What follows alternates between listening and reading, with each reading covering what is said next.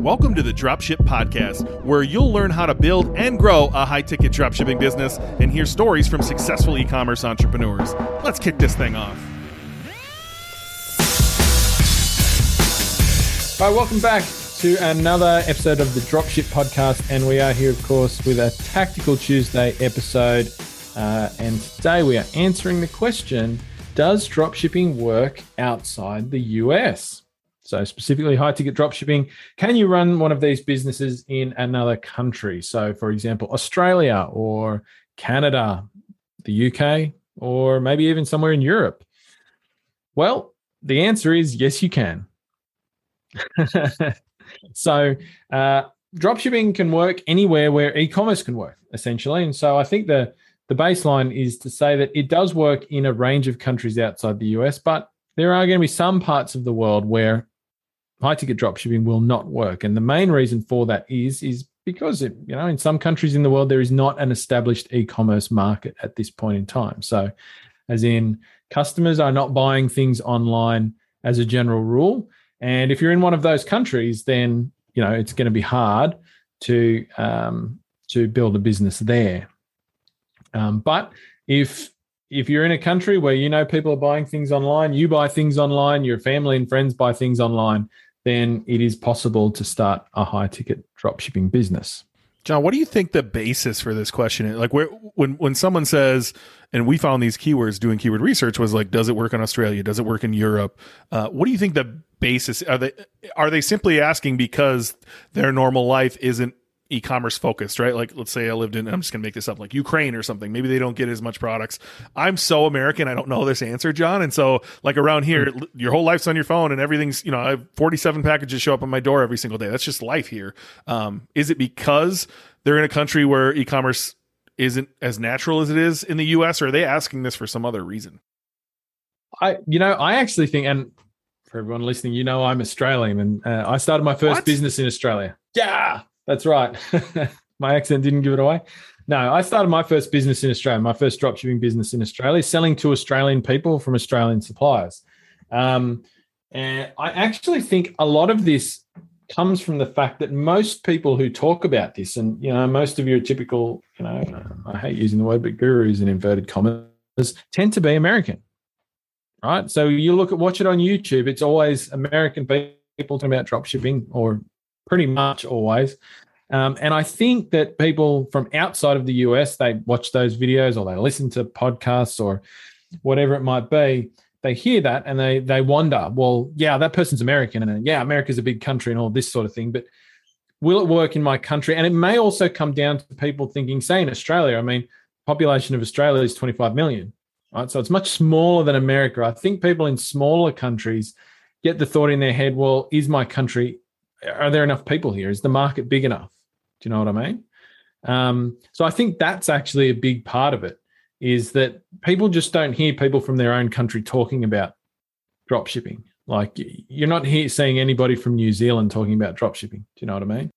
So I actually think that's part of it, which is maybe not something you would think of if you were somebody from the US. So I don't want to be every stereotype, John. I really don't want to be. But when you're in America, it's very siloed. You don't learn a lot about you literally don't learn a lot in school about other places in the world, maybe a little bit. And it's hard to imagine what life would be like as not an American when it seems so normal here, right? And so, like, it's hard for me to imagine not having, again, multiple Amazon boxes at my door every day. It's hard to imagine not being able to literally order anything I want online from a local supplier in my country.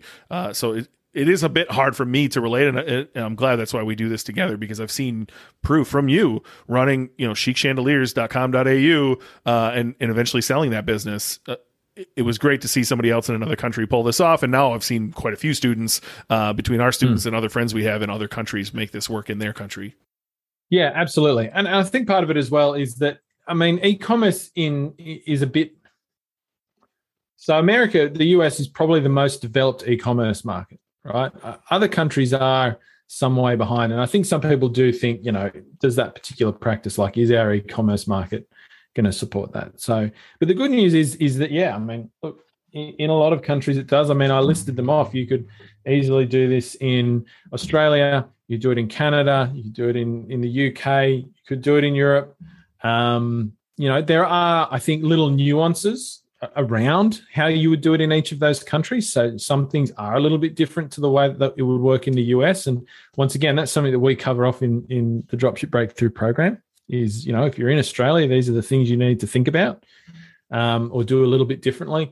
But it'd still work. But as you say, I mean, we've had students, and I know people who live in Singapore and they run a business in the US, or in Vietnam, they run a business in the US. So if you do happen to be, you're listening to our podcast and you're in a country where for one reason or another, you couldn't run a dropshipping business right there, there is always the possibility that you can start one on the US market yourself and run it from the country that you're based in.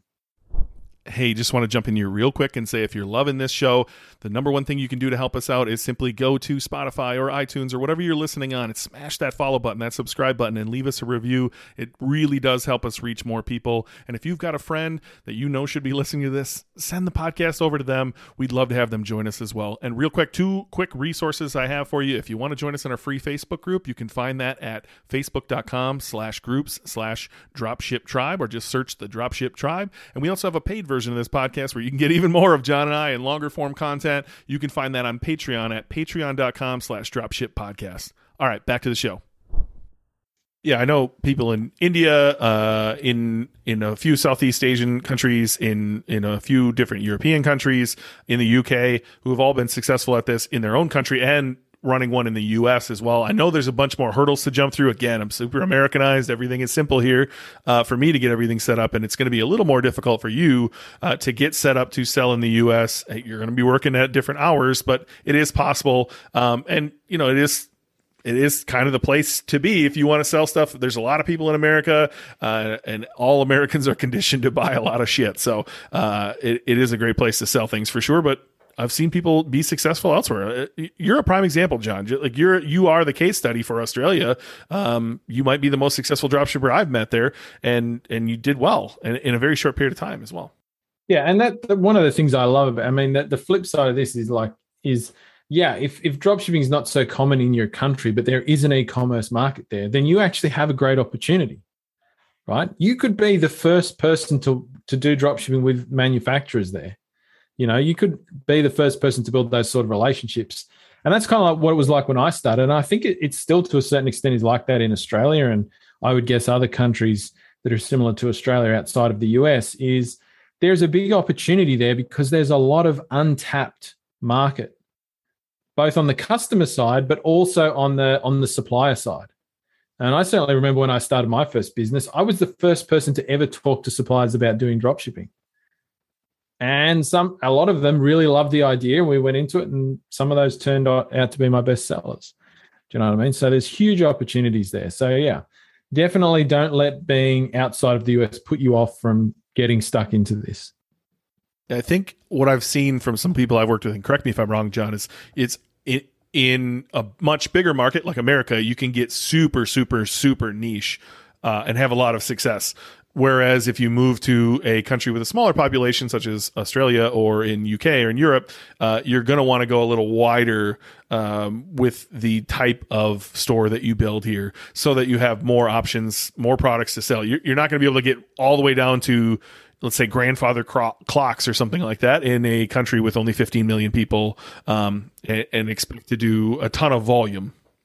Yeah, totally. That's right. And that is one of the nuances, I think, too. And one of the things that you think about a little bit differently is what your market selection is going to be. You're right. I mean, if you're in a smaller country, you're not going to sell just grandfather clocks. You would have a clock store, right? So you would sell all types of clocks. I mean, from my first site that I've built, as we've probably mentioned before, I was selling, home lighting, right? Now, I started off selling just crystal chandeliers, right? Really fancy things, really expensive.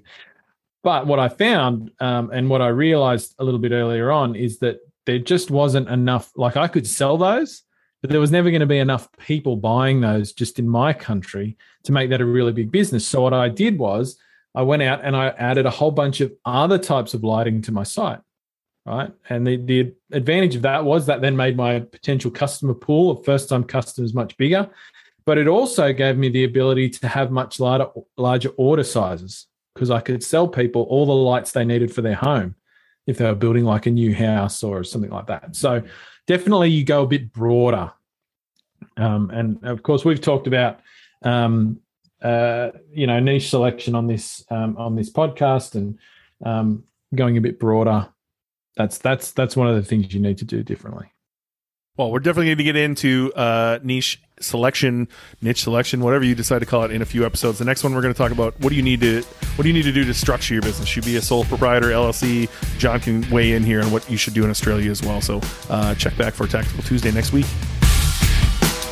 Thanks for listening to the Dropship Podcast. You can find all the show notes for this episode at dropshippodcast.com. And if you're ready to take the next step in your dropshipping journey, we invite you to join us inside Dropship Breakthrough, where John and I will walk you through step by step in starting your own high-ticket dropshipping e-commerce business. But that's not all. Dropship Breakthrough will also teach you everything you'll need to know to grow your business and take it to the next level. So head over to dropshipbreakthrough.com and sign up for our free training that will help you take the first steps towards building and growing your own profitable high-ticket dropshipping business.